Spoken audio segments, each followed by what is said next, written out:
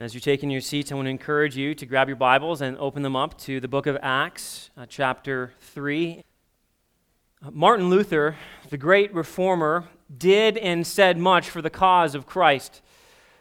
God used him to be a catalyst to move the church away from a dead, complacent, aberrant kind of Christianity into a healthy, vibrant, life-giving Christianity.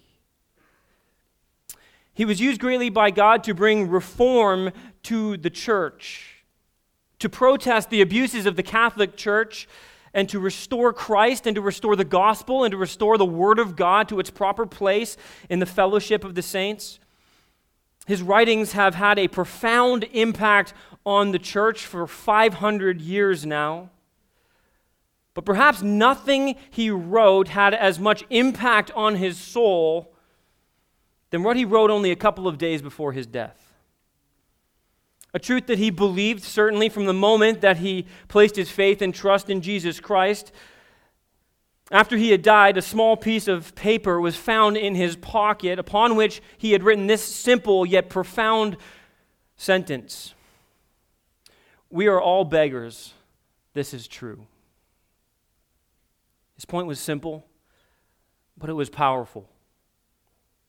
We have nothing to offer God. We can't climb to God by our own righteousness. We can't get to God by our own efforts. We cannot be good enough. We can't merit our salvation and a righteous status with God. We can't do enough penance. We can't pray enough prayers. We can't perform enough acts of self-denial. Not enough meditation and contemplation and separation from the world, all things that he was saturated with at the time that Jesus Christ opened his eyes to the simple and profound truths of the gospel of Jesus Christ. We cannot atone for our sin. We cannot make our sick souls well. We are all like the cripple in the story in Acts chapter 3. We were all like him, helpless, hopeless. We all sit like him in one sense. And hopefully we're brought to the place where we sit like him and ask for God to do a mighty work in our lives, asking that God might have mercy upon us, that we would be helped by the only one who can truly help us, by the only one who can offer us what we truly need. Peter and John have been pressing this point, and as the story has unfolded, you'll remember that Peter and John were on their way to the temple at the time of prayer, and thousands upon thousands of Jews were entering into the temple at this time of worship and this time of prayer. And sitting outside the gate was this man who had been crippled from birth. He sat there asking for alms. He was hopeless. He was at the whims of those who would be merciful to him. And as he sat there, he asked for people to help him, to give him alms. And Peter and John looked intently at him and said, "Silver and gold I do not have to you, but what I give to you, take and receive today." And he calls him in the name of Jesus Christ to stand. Everybody is amazed at this miracle as this man, whom they all know, is instantly, miraculously, supernaturally brought to his feet. And Peter and John begin to declare to the people that this is not some power that they have inherent to themselves. It's not because they're good enough or righteous enough. All of this is attributed only to the power that is in the name of Jesus Christ. This is all the name of Jesus Christ. This is all what he has done. And as the crowds are surrounded and Peter is beginning to tell them about the power of Jesus Christ, taking this opportunity to preach the good news of Jesus Christ, he confronts them in this moment with guilt and shame of their sin. You see, he shows them that they had actually been responsible for killing the very one they were waiting for. They put to death Jesus Christ, the Messiah, the one appointed and anointed by God, God in flesh. And they stand in this moment struck by the reality of what they had done, what they were complicit in. And the weight of guilt and shame is heavy upon their hearts, and Peter has pressed them into a fork of the road. And as he looks at them, He essentially tells them as they look at this fork in the road that they must choose a way. What way will we choose when we are confronted with Jesus Christ? To the unbeliever, the person who doesn't know Jesus Christ, maybe you're hearing of Jesus Christ for the first time. The question for you this morning is, what will you do with this Jesus Christ? Which way will you go? Will you choose his way or will you choose your own way? As followers of Jesus Christ, we're faced with this reality every day, right? Just like Joshua stood before the people of God after he had presented to them the blessings of obedience for following the Word of God and the curses for disobedience and diverting away from the Word of God. He said to them, choose this day whom you will serve.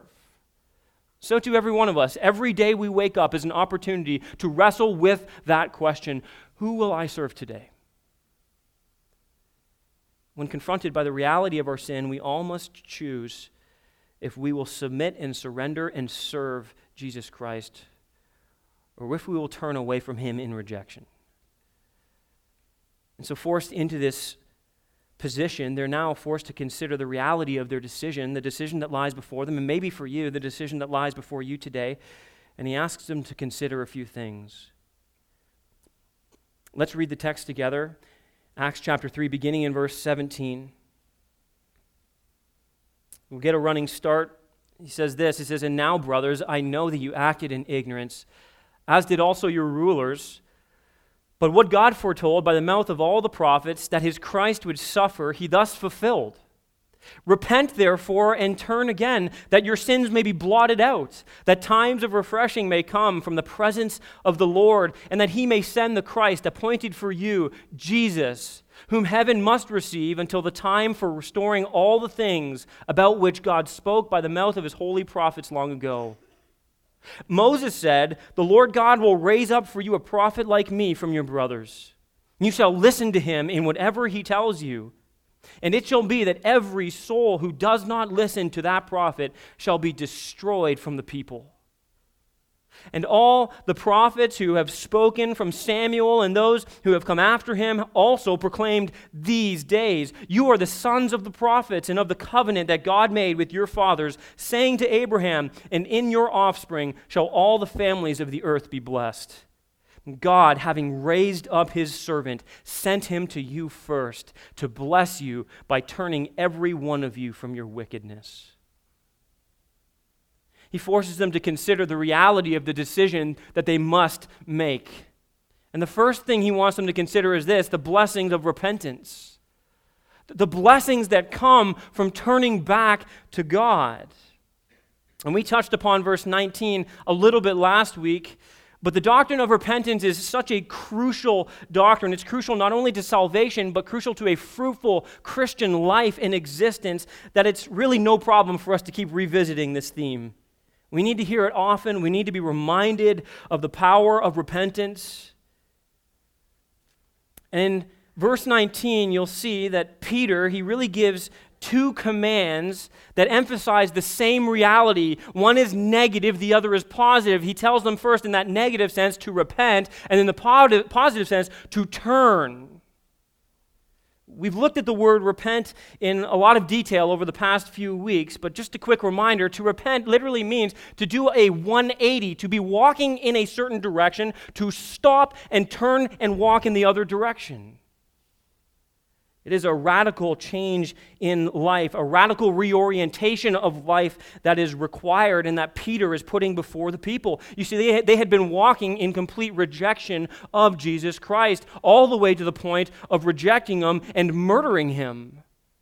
And now he's saying you have to move in the total opposite direction, not no longer rejecting, but rather embracing and accepting.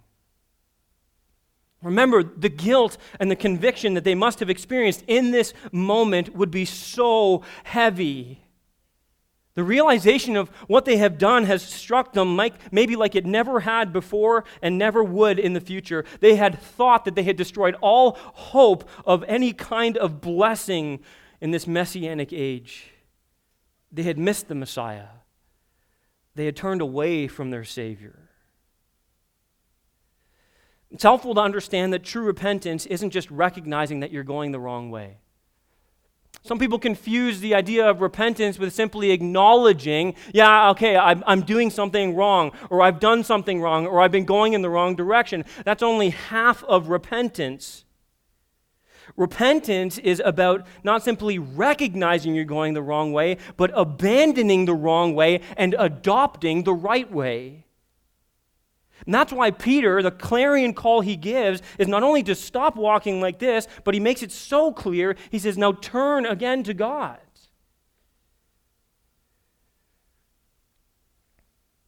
Turn away, he says, from disobedience and wickedness. Confess your wrongdoing and confess the sins that you have committed. Give up your sins and turn to the new way of life that's offered to you, a new way of life that is controlled not by your sin and slavery to it, but by faith in Jesus Christ and obedience to God.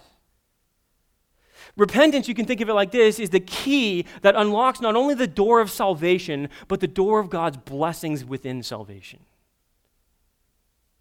For the Christian, repentance is the way we make progress in the Christian life.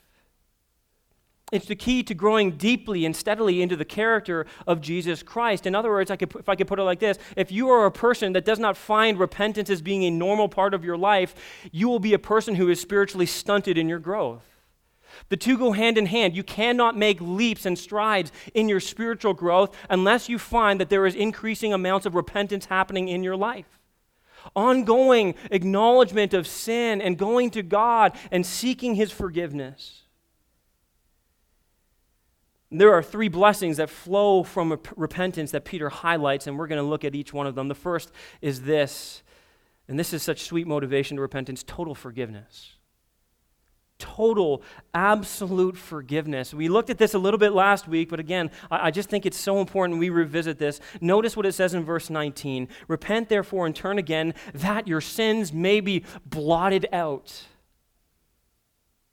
That your sins might be wiped away, that they might be erased. And in the ancient world, this word picture had a vivid imagery in mind. You see, they wrote on pieces of papyri and pieces of vellum, which are animal skin that is stretched and dried. But the kind of ink that they used was not like the kind of ink we used. It had no acidic factor to it, and so it didn't seep into the paper. It kind of rested on top of the paper. If I could give you maybe a more modern day analogy, it would be like a dry erase board, where it would just kind of rest there, and at any point in time, they could take that parchment paper or they could take that vellum and they could simply get a wet rag or a wet sponge and wipe away and leave no trace of the writing that was on it.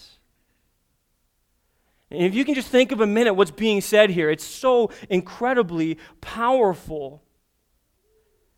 The parallel here is your life of sin. I mean, you think of maybe a dry erase board, a giant dry erase board, and you just start thinking right now in the giant categories, the larger categories of sin in your life. Maybe you think of the anger or the pride or the lack of self-control. Maybe you can think of the lust and the sinful desires. Maybe there's gossip and slander and covetousness and jealousy. And then you just take those broad buckets and you begin to think about those things, and you begin to think about the manifestations of those in your life. When you spend your time doing the sin you've dabbled in, the people you've hurt. And the image is this: all of that is before your face. And in an instant, with genuine repentance, it's like God takes a dry erase wiper and just cleanses the whole thing as if it never even existed. Colossians chapter 2 tells us that Jesus, He literally took our certificate of debt, a piece of paper that had all of our offenses against God, every single one of them, in all of their gory detail. And Colossians says that on the cross, as Jesus hung there, our certificate of debt, if we put our faith and trust in Jesus, was nailed to the cross.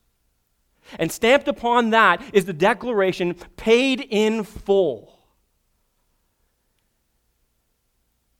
The picture that we have before us is that there is no sin. Listen, there is no sin that God cannot cleanse totally. I think of David in Psalm 51. After he had committed adultery, after he had committed murder, this plea to God in Psalm 51 verse 2, wash me thoroughly from my iniquity and cleanse me from my guilt. This picture of washing away is symbolically evidenced in baptism.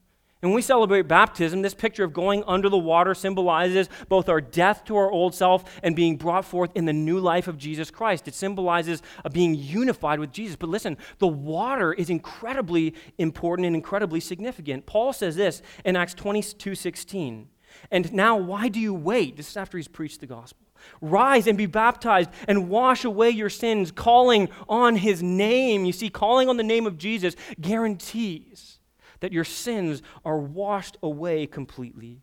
They disappear without a trace. They are utterly eradicated. They are totally obliterated. One author says this, I love this, they are gone beyond the possibility of review or recall. Isn't that amazing? You will listen, in Christ, you will never stand before God, and he will take out your sins like you've done maybe to so many in your life or been done to you, and you will never hear these words, look at what you've done, look at what you've done. You will never hear words of condemnation, for there is therefore now no condemnation for those who are in Christ Jesus. Praise God. We stand forgiven. We stand free, cleansed of all of our sin. So how does he do that? Well, remember, listen, God doesn't just wink at our sin. You know what I mean by that? God doesn't just look at our sin and sweep it under a carpet and pretend like it doesn't exist. God doesn't wink at our sin. God pays fully for our sin. All of our sin, that certificate of debt, symbolizes the reality that on Jesus Christ, on the cross, all of our sins were paid for in full. The complete penalty is done away with because Christ suffered in our place. The second blessing that flows from repentance, notice this, is this spiritual refreshment.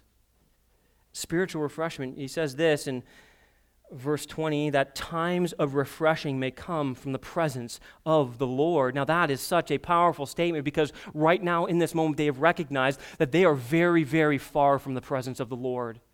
They have actually denied the presence of the Lord by denying Jesus Christ. There is no presence of the Lord in their lives. All of their religious external duties have done nothing to bring them near to God because they have rejected the only way to be brought near to God.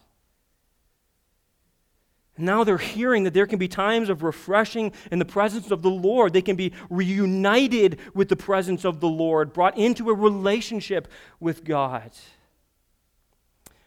Times of refreshing is a unique phrase and one that there's a little bit of confusion about if you read all the commentaries and try and sift through what this might mean. But the basic meaning of the word refreshing is this. I can give you a word picture. It's like sitting in the scorching heat of the sun, literally being beat up by the sun, and then a nice cool breeze comes and relieves the pain that you are feeling. It's like that breath of fresh air. The word is used in Exodus 8:11 to talk about God bringing relief from the plagues, in particular the plague of the frogs that were just dominating the land. When God removed them, there was this sense of relief. In literature, Jewish literature outside of the Bible, it's used to speak of the final messianic times of Israel's redemption. In other words, the nation of Israel, they looked towards a future day when God was going to bring a refreshing time for the people of God, for the nation of Israel. In the Old Testament, God promised Israel would have rest from their enemies when they walked in obedience.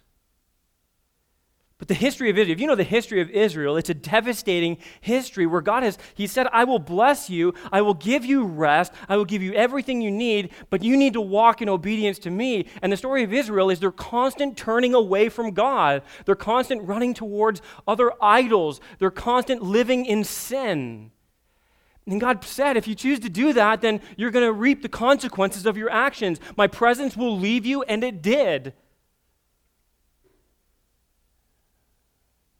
You will be subject to all kinds of consequences for your sin that all are a gift of my grace to remind you that you have turned away from me and that only I can bring you back and bring you relief. This is the picture. There have been centuries up to this point in the nation of Israel, centuries of oppression, of turmoil, and of unrest. They are currently, at the time of Jesus, living under Roman oppression and Roman rule, wanting to be liberated and set free, given rest from their enemies. They rightly believed that the Messiah was the one who would ultimately provide a lasting rest for them. They wrongly believed it was mainly a physical rest. They missed the spiritual refreshment that was in store in this phase in God's program.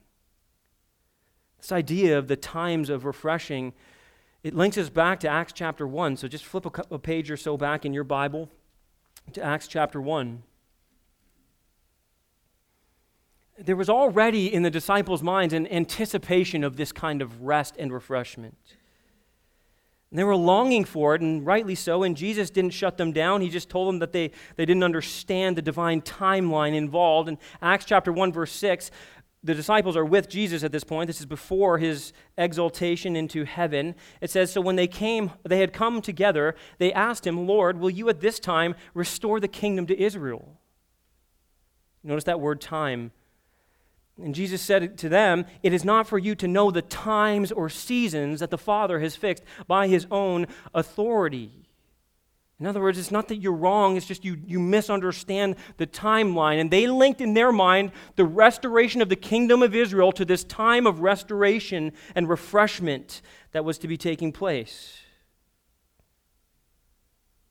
So this word times, in one sense, is used to speak of the set time when the kingdom will come back to earth and be restored to Israel. And this was the Jewish messianic expectation.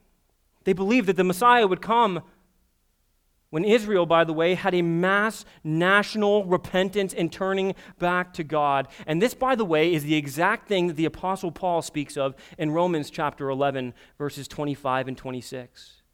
In a discussion about the placement of Israel in God's plan and bringing about this future coming kingdom, here's what Paul says in Romans 11:25. He says, lest you be wise in your own sight, I do not want you to be unaware of this mystery, brothers. A partial hardening has come upon Israel until the fullness of the Gentiles has come in. And in this way, all Israel will be saved. As it is written, the deliverer will come from Zion. He will banish ungodliness from Jacob.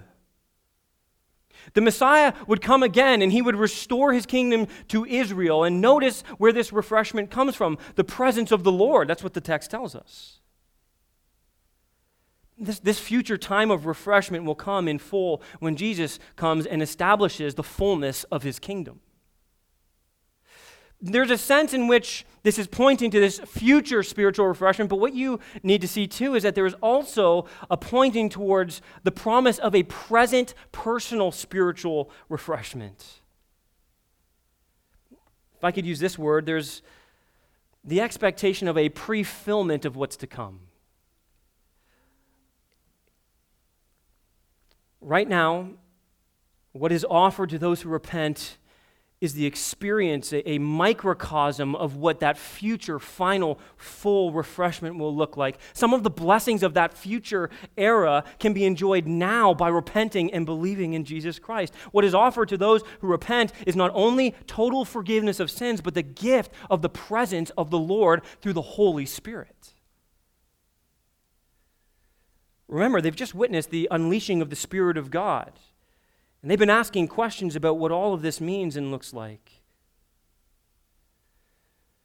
This is good news for those of us who are in Christ, and even for those of you maybe who don't know Christ, that there is a refreshing that can come to your soul. And part of this is important because we need to understand the effects of sin on our lives, the effects of sin on our hearts and on our souls. You see, sin has a devastating effect on us. Sin does not bring refreshment to our souls. It actually ruins our souls. Sin overpromises and underdelivers. Sin makes us think that we'll find satisfaction and fulfillment and purpose and meaning and identity and all the kind of things that we're never supposed to find in that. Instead, it ends up destroying us. Sin is crushing. Sin is a crushing weight upon our shoulders. It is a burden to bear. Sin is controlling. It is a vicious taskmaster that keeps us in bondage, that keeps us controlled, doing things that we are ashamed of and humiliated by. Sin is corrupting. It destroys everything around us. It touches every facet of our lives. It destroys our relationships, and it begins to hollow us out from the inside. It leaves us empty. And it blinds us to the source of true joy. It leaves us feeling hopeless and bankrupt and destitute. And if you're a Christian, there's a reason why you might not be experiencing the presence of the Lord in your life. It could be because you're living and dabbling in sin. I have no doubt in my mind that there are some of you in here, when I describe the effects of sin in your life, you're sitting here and you know exactly what that feels like. Some of you, even in this moment, know what it feels like to have the burden and weight of sin upon your back. You know the weight it is right now. It is just dragging you down further and further. You know what it is to be in bondage to sin because you're living it, you're being controlled by it, and part of you want out so badly, but you're so trapped. Some of you are seeing the way sin is destroying your relationships. Some of you are experiencing the emptiness and the devastation in your own heart in life. So what do I do? See, repentance is the key to finding the spiritual refreshment for your soul that you long for. Sin cuts us off from experiencing the presence of God in our lives. It interrupts and interferes with our relationship and fellowship with God. It quenches the power of the Spirit of God in our lives. And repentance is the key to drawing near to God. James talks about this in James chapter 4. He says, draw near to God and God will draw near to you. But if you read that entire chapter, what you see is this. Your sin has driven a wedge between you and God. And until you weep, mourn, and wail, until you're broken over your sin, and until you turn in repentance, you cannot draw near to God. But through the act of repentance, through the act of believing in the forgiveness that Jesus provides, as you draw near to God, God draws near to you.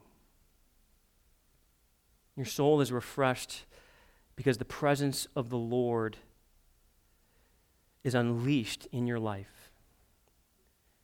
The burden is lifted. The freedom from slavery is possible.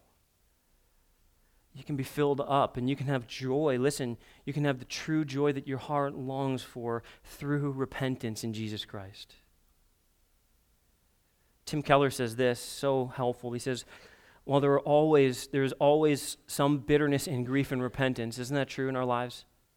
Well, there is always some bitterness and grief and repentance. Deeper realizations of sin lead to greater assurances of His grace. The more we know we are forgiven, the more we repent, the faster we grow and change, the deeper our humility and our joy. How badly do we want that? This is a call for daily repentance that brings spiritual refreshment to our souls. I wonder, is that evident in your life? Do you go through your life during the day identifying sin as it's happening or as you've looked back and seen it, or even in the moment, are you able to identify it, to confess it, and to forsake it? Do you end your days in a time of prayer with God, just simply saying, God, would you show me areas of sin in my life that I didn't see today? And God, would you help me to see them so that I might confess them to you, so that I might walk in the freedom and power of the Spirit of God, so that I might know the sweetness and the joy of the forgiveness of my sins? You see, repentance brings total forgiveness, it brings spiritual refreshment, and finally here, it brings universal restoration. And we've touched briefly on this already. There's a lot of overlap with the concept of refreshment in the future. The repentance of Israel in particular would bring about the time of restoration that they anticipated. Verse 20, it says this, and that He may send the Christ, appointed for you, Jesus, whom heaven must receive until the time for restoring all the things about which God spoke by the mouth of His holy prophets long ago. And so the picture is this. Here is Jesus. He's gone into heaven, and there He sits and He waits. And he waits out this time period that we are living in now until the time where he will return and restore all the things that the Old Testament prophesied would come to pass. The return of Jesus will follow, as we've already looked at in Romans chapter 11, not only the gathering of the fullness of the Gentiles. God is saving people right now. This is the age of salvation where God is gathering people from every tribe and tongue and nation. But one day, listen, from all of that, this is what Paul says in Romans chapter 11, God is making the Jewish people jealous. He is saving all of these Gentiles, and they are participating in the covenantal blessings that God promised to his people, Israel, and they're going to be jealous over that and long for what was supposed to be theirs too. And there will be a time of national turning when all Israel, that remnant that is left, will turn and look upon the one whom they have pierced, and they will put their faith and trust in Jesus Christ. They will recognize that they denied and rejected the Messiah. And then Jesus will come and he will bring restoration to the earth. He will bring what he promised for Israel. He will become their king. He will return and he will dwell upon the earth. He will reign and rule here on earth. And Israel will have a prominent place in God's plan. But listen, all the nations will participate in this restoration. Sin has cursed and stained this earth. Everything we see is not the way God intended it to be. It is distorted. It is chaotic. Every fiber of creation cries out for restoration back into its original design, for its original purposes and its original beauty. And one day that is coming when Jesus returns. He will not only restore Israel, but he will set right all that this curse has done to this earth. He will reverse it all entirely. And here's why this matters for you and me. We so often are content with instant gratification in this life.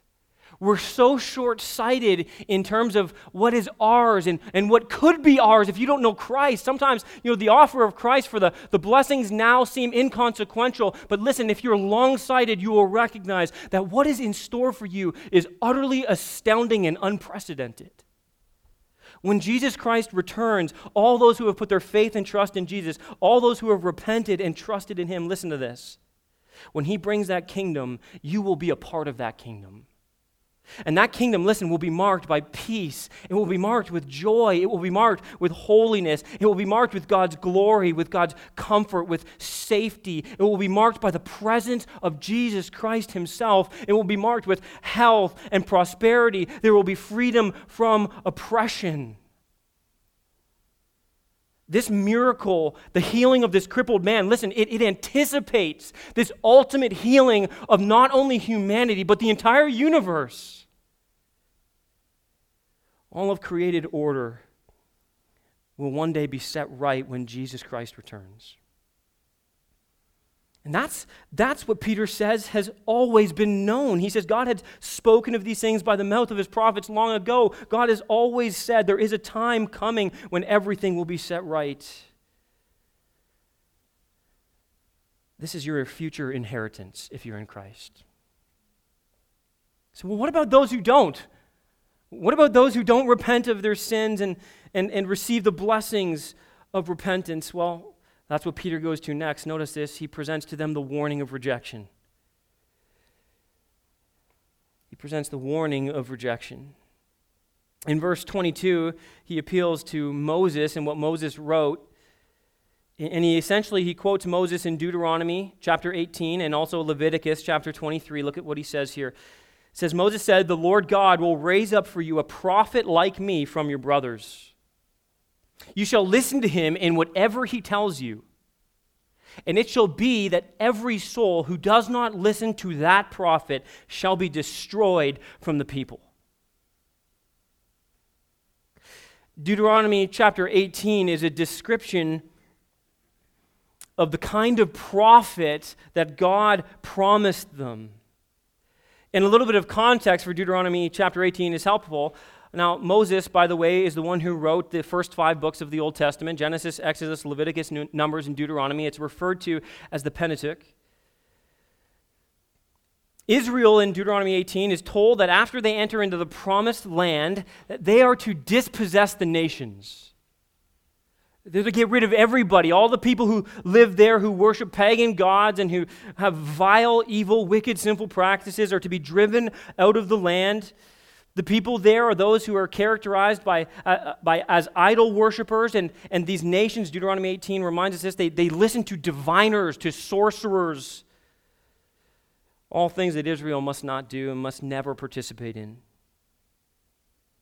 God says, contrary to the way these pagan nations function, appealing to false gods who are no gods at all, and demonically influenced guidance, he says, I want you to go into that land, and I want you to worship me alone, and I want you to walk in obedience to my truth.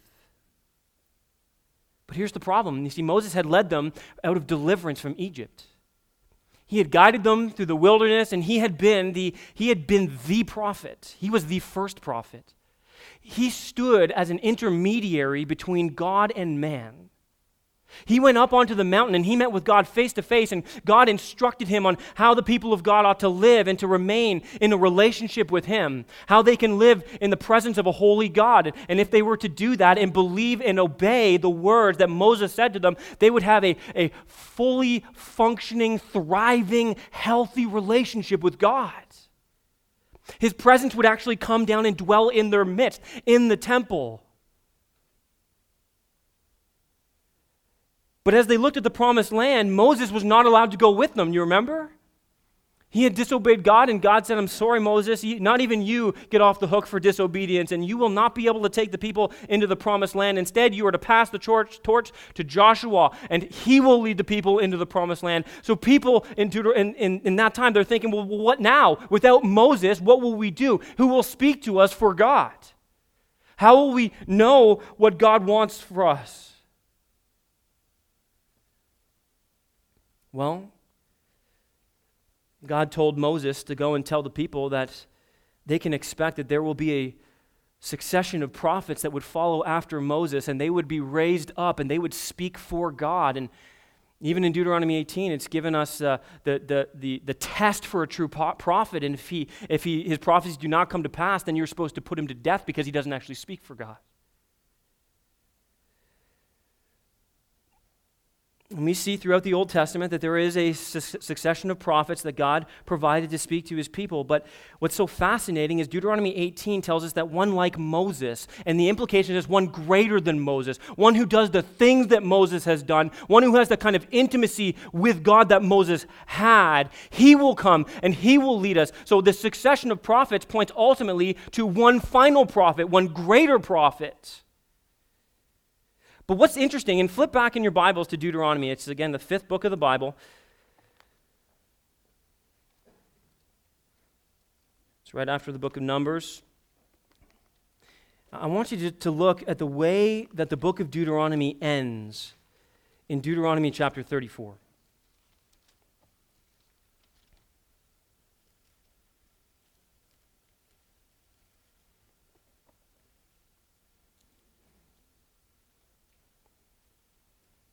Verse 9, let's look at it together. It says this, and Joshua, the son of Nun, was full of the spirit of wisdom.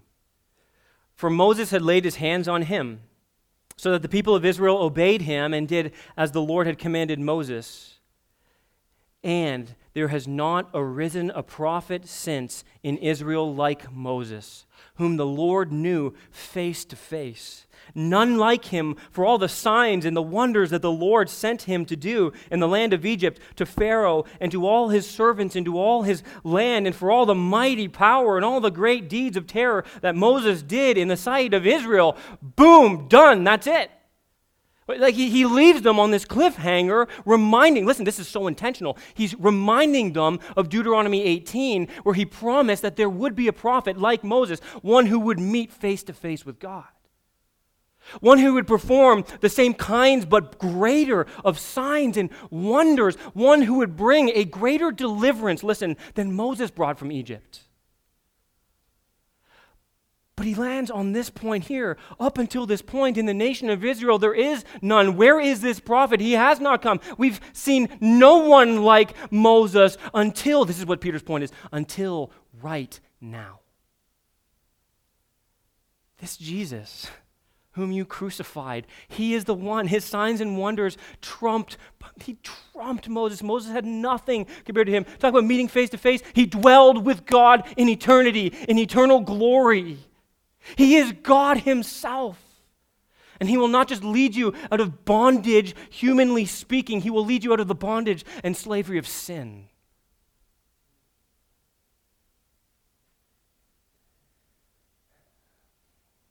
Verse 22.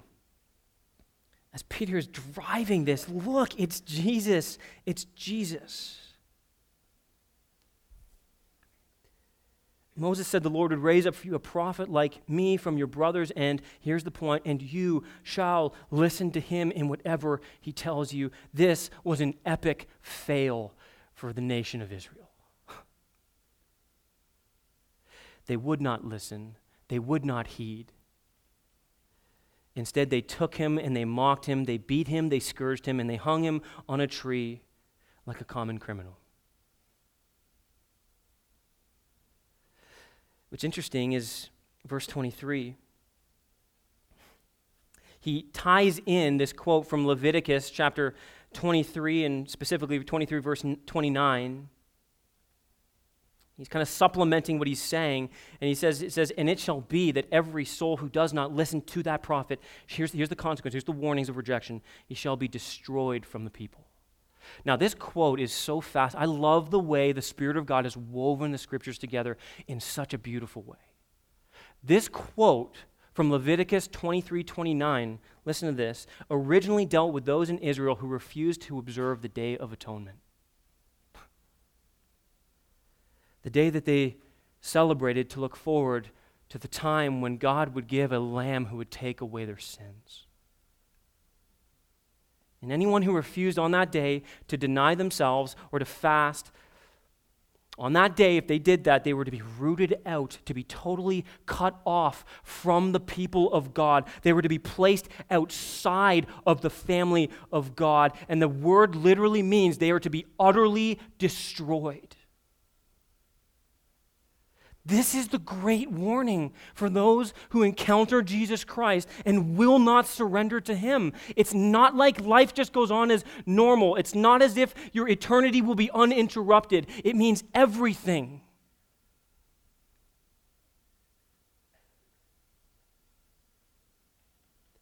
There's so much talk these days about being on the wrong side of history. Have you heard that phrase in the media? It's used so often right now by our in a political sense and in a cultural sense when speaking of the sexual revolution that's going on at just a warp speed right now, right? All the transgender movement and the gay marriage, all of those things, and here's what the critics of Christianity keep using to try and force the church and force those who are not in line with their way of thinking to capitulate and to compromise. They keep saying, you are on the wrong side of history. And in other words, look, down the road, when the history books are written, it will be shown that you are on the wrong side. You chose the wrong path. You chose the wrong option. We're all heading in this direction. And these few, you narrow-minded Christians, you won't get on the same page. And in the end, you will be humiliated. You will be laughed at. Listen, broad is the road that leads to destruction, and many are there that find it. But narrow is the road, and narrow is the gate that leads to life. I am unconcerned about being on the wrong side of history as humanity will write it. The question we need to be considering is this: are we going to be on the right side of eternity? Let me ask you today. If you were to die right now, and if you were to stand before God, the judge of this universe, do you have confidence that your sins will be wiped away and that you will enter into his presence to live in the blessings and joy of fellowship with him? You cannot have that assurance unless you have bowed the knee to Jesus Christ. Jesus said, I am the way, the truth, and the life. No one comes to the Father but through me. There is no other path. There is one narrow road.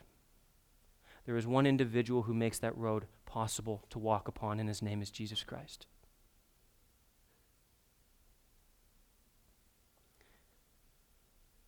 Peter is letting the reality of future destruction sit heavy upon his hearers. And that's because of what he wants to happen next. He wants to press upon them the urgency of response. Whenever you hear the gospel, listen, I don't care if you're a Christian or an unbeliever, whenever you hear the gospel, whenever you read the Word of God, there is you need to kind of envision an RSVP at the top of the page of the Bible. Or just in your mind as you're hearing the truth of God's Word. There is always required of us who hear the truth of God's Word a response. And here Peter, he presses into them this idea that Moses wasn't the only prophet who predicted the Christ. And they respected and they admired and they loved Moses. He was seen as the prototypical prophet. But here Peter just kind of stacks this case up. And in verse 24, he wants them to know that it wasn't just Moses. He says, and all the prophets who have spoken, from Samuel and those who came after him, also proclaimed these days. Samuel was considered the first prophet after Moses. Moses being the first prophet, Samuel was the second, and his point is very clear. Listen, there hasn't been a prophet since Moses who has said anything different. They've all said the same thing. They've all pointed towards this one reality, the hope that comes from trusting in Jesus Christ and repenting of your sins. It was all focused there. This was the constant refrain of the prophets. They were all hoping for and pointing to the Messiah. They all spoke of a coming period of forgiveness, of refreshment, of restoration.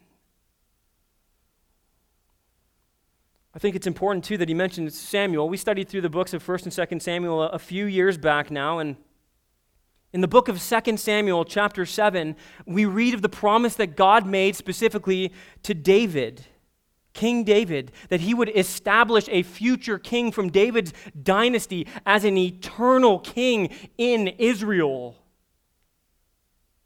And you have to kind of keep in mind that at this point in time, Israel was being kept in this kind of a holding pattern, that they were waiting for these days. They were waiting for this king who would sit and rule and reign upon the throne of David. They were waiting for this prophet like Moses. And it had been a long, long wait. And so Peter is injecting a sense of urgency into the situation. He's saying, look, it's not time anymore to wait. Stop looking for the coming Messiah. He's come, and you have put him to death. You have rejected him. You have denied him. You have handed him over. But now is the time to turn. Now is the moment that God is extending to you. Yes, you, even you, who are guilty of crucifying the Lord of glory, even you can be saved this day. What hope and grace. In verse 25, again, this urgency, but this see the hope in this. See the attempt to open their blind eyes. You are the sons of the prophets. You come from rich heritage. You come from those who spoke the word of God to you and your people. And you are sons of the prophets and of the covenant that God made with your fathers. God made you promises, saying specifically to Abraham, and in your offspring shall all the families of the earth be blessed. This is the pivotal promise in the Old Testament, where God in Genesis chapter 12 and Genesis chapter 18, he spoke to Abraham and he called him to follow him by faith, and he promised him amongst a couple of other things, but primarily the centerpiece of this covenant that God made with Abraham: through your seed, one of your offspring will come, and all the nations of the earth will be blessed by him. In other words, listen, he's the answer to humanity's problem. He is the solution to the problem of sin. He is the hope of Israel, and he is the hope of the nations. He is this Jesus Christ.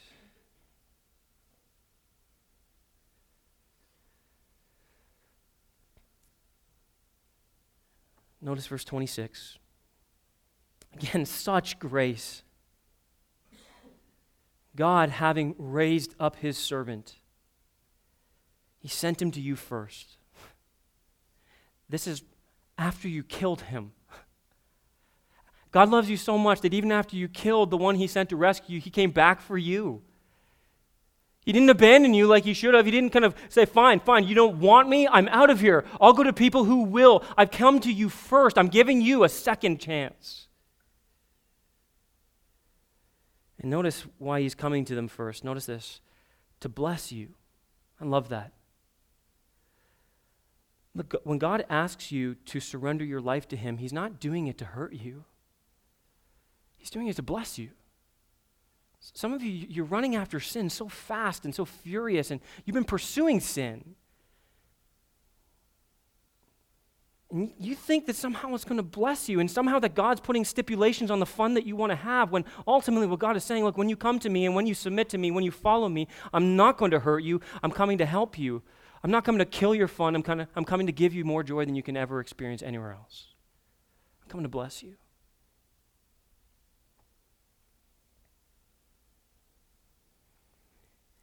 It's to bless you by turning every one of you from your wickedness. This suffering servant has been raised up to fulfill God's plan of salvation. There's no more waiting. There's no more waiting. The time is now. He's here for you. Listen, some of you in here, you've been running from God, and you've heard this message before, some of you, and you've resisted it, and you've rejected it in the past, and maybe you've given lip service to the gospel, and you've said, yeah, I believe in Jesus, but I'm just going to live my life anyways. And right now, God in his grace is calling you to turn from your wickedness, and his desire is to bless you. God takes no pleasure in the death of the wicked. God's desire is to bless you, and his desire, and his way of doing that, by the way, is to remove the curse and stain and penalty of sin, to refresh and to revive your soul, and to give you the hope of promised restoration in his presence forevermore. So his servant, to do this, his servant had to come. And his body was torn, and his blood was shed for you, and it was shed for me. And God, having raised up his servant, because death could not hold him down, sent him first to Israel, but now to the ends of the earth. So from one beggar to another. If you don't know Jesus Christ, would you turn to him today? Would you turn and find forgiveness and freedom and life in Jesus Christ?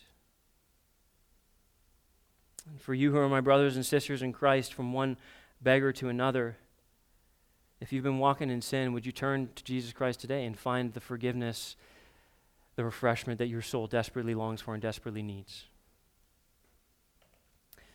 Now, as we walk out into this world, it's so helpful to keep in mind that we are simply beggars telling other beggars where they can come and find bread. Let us bring them to Jesus Christ. Amen? Let us bring them to Jesus Christ. Let us show them how precious is the flow that makes us white as snow.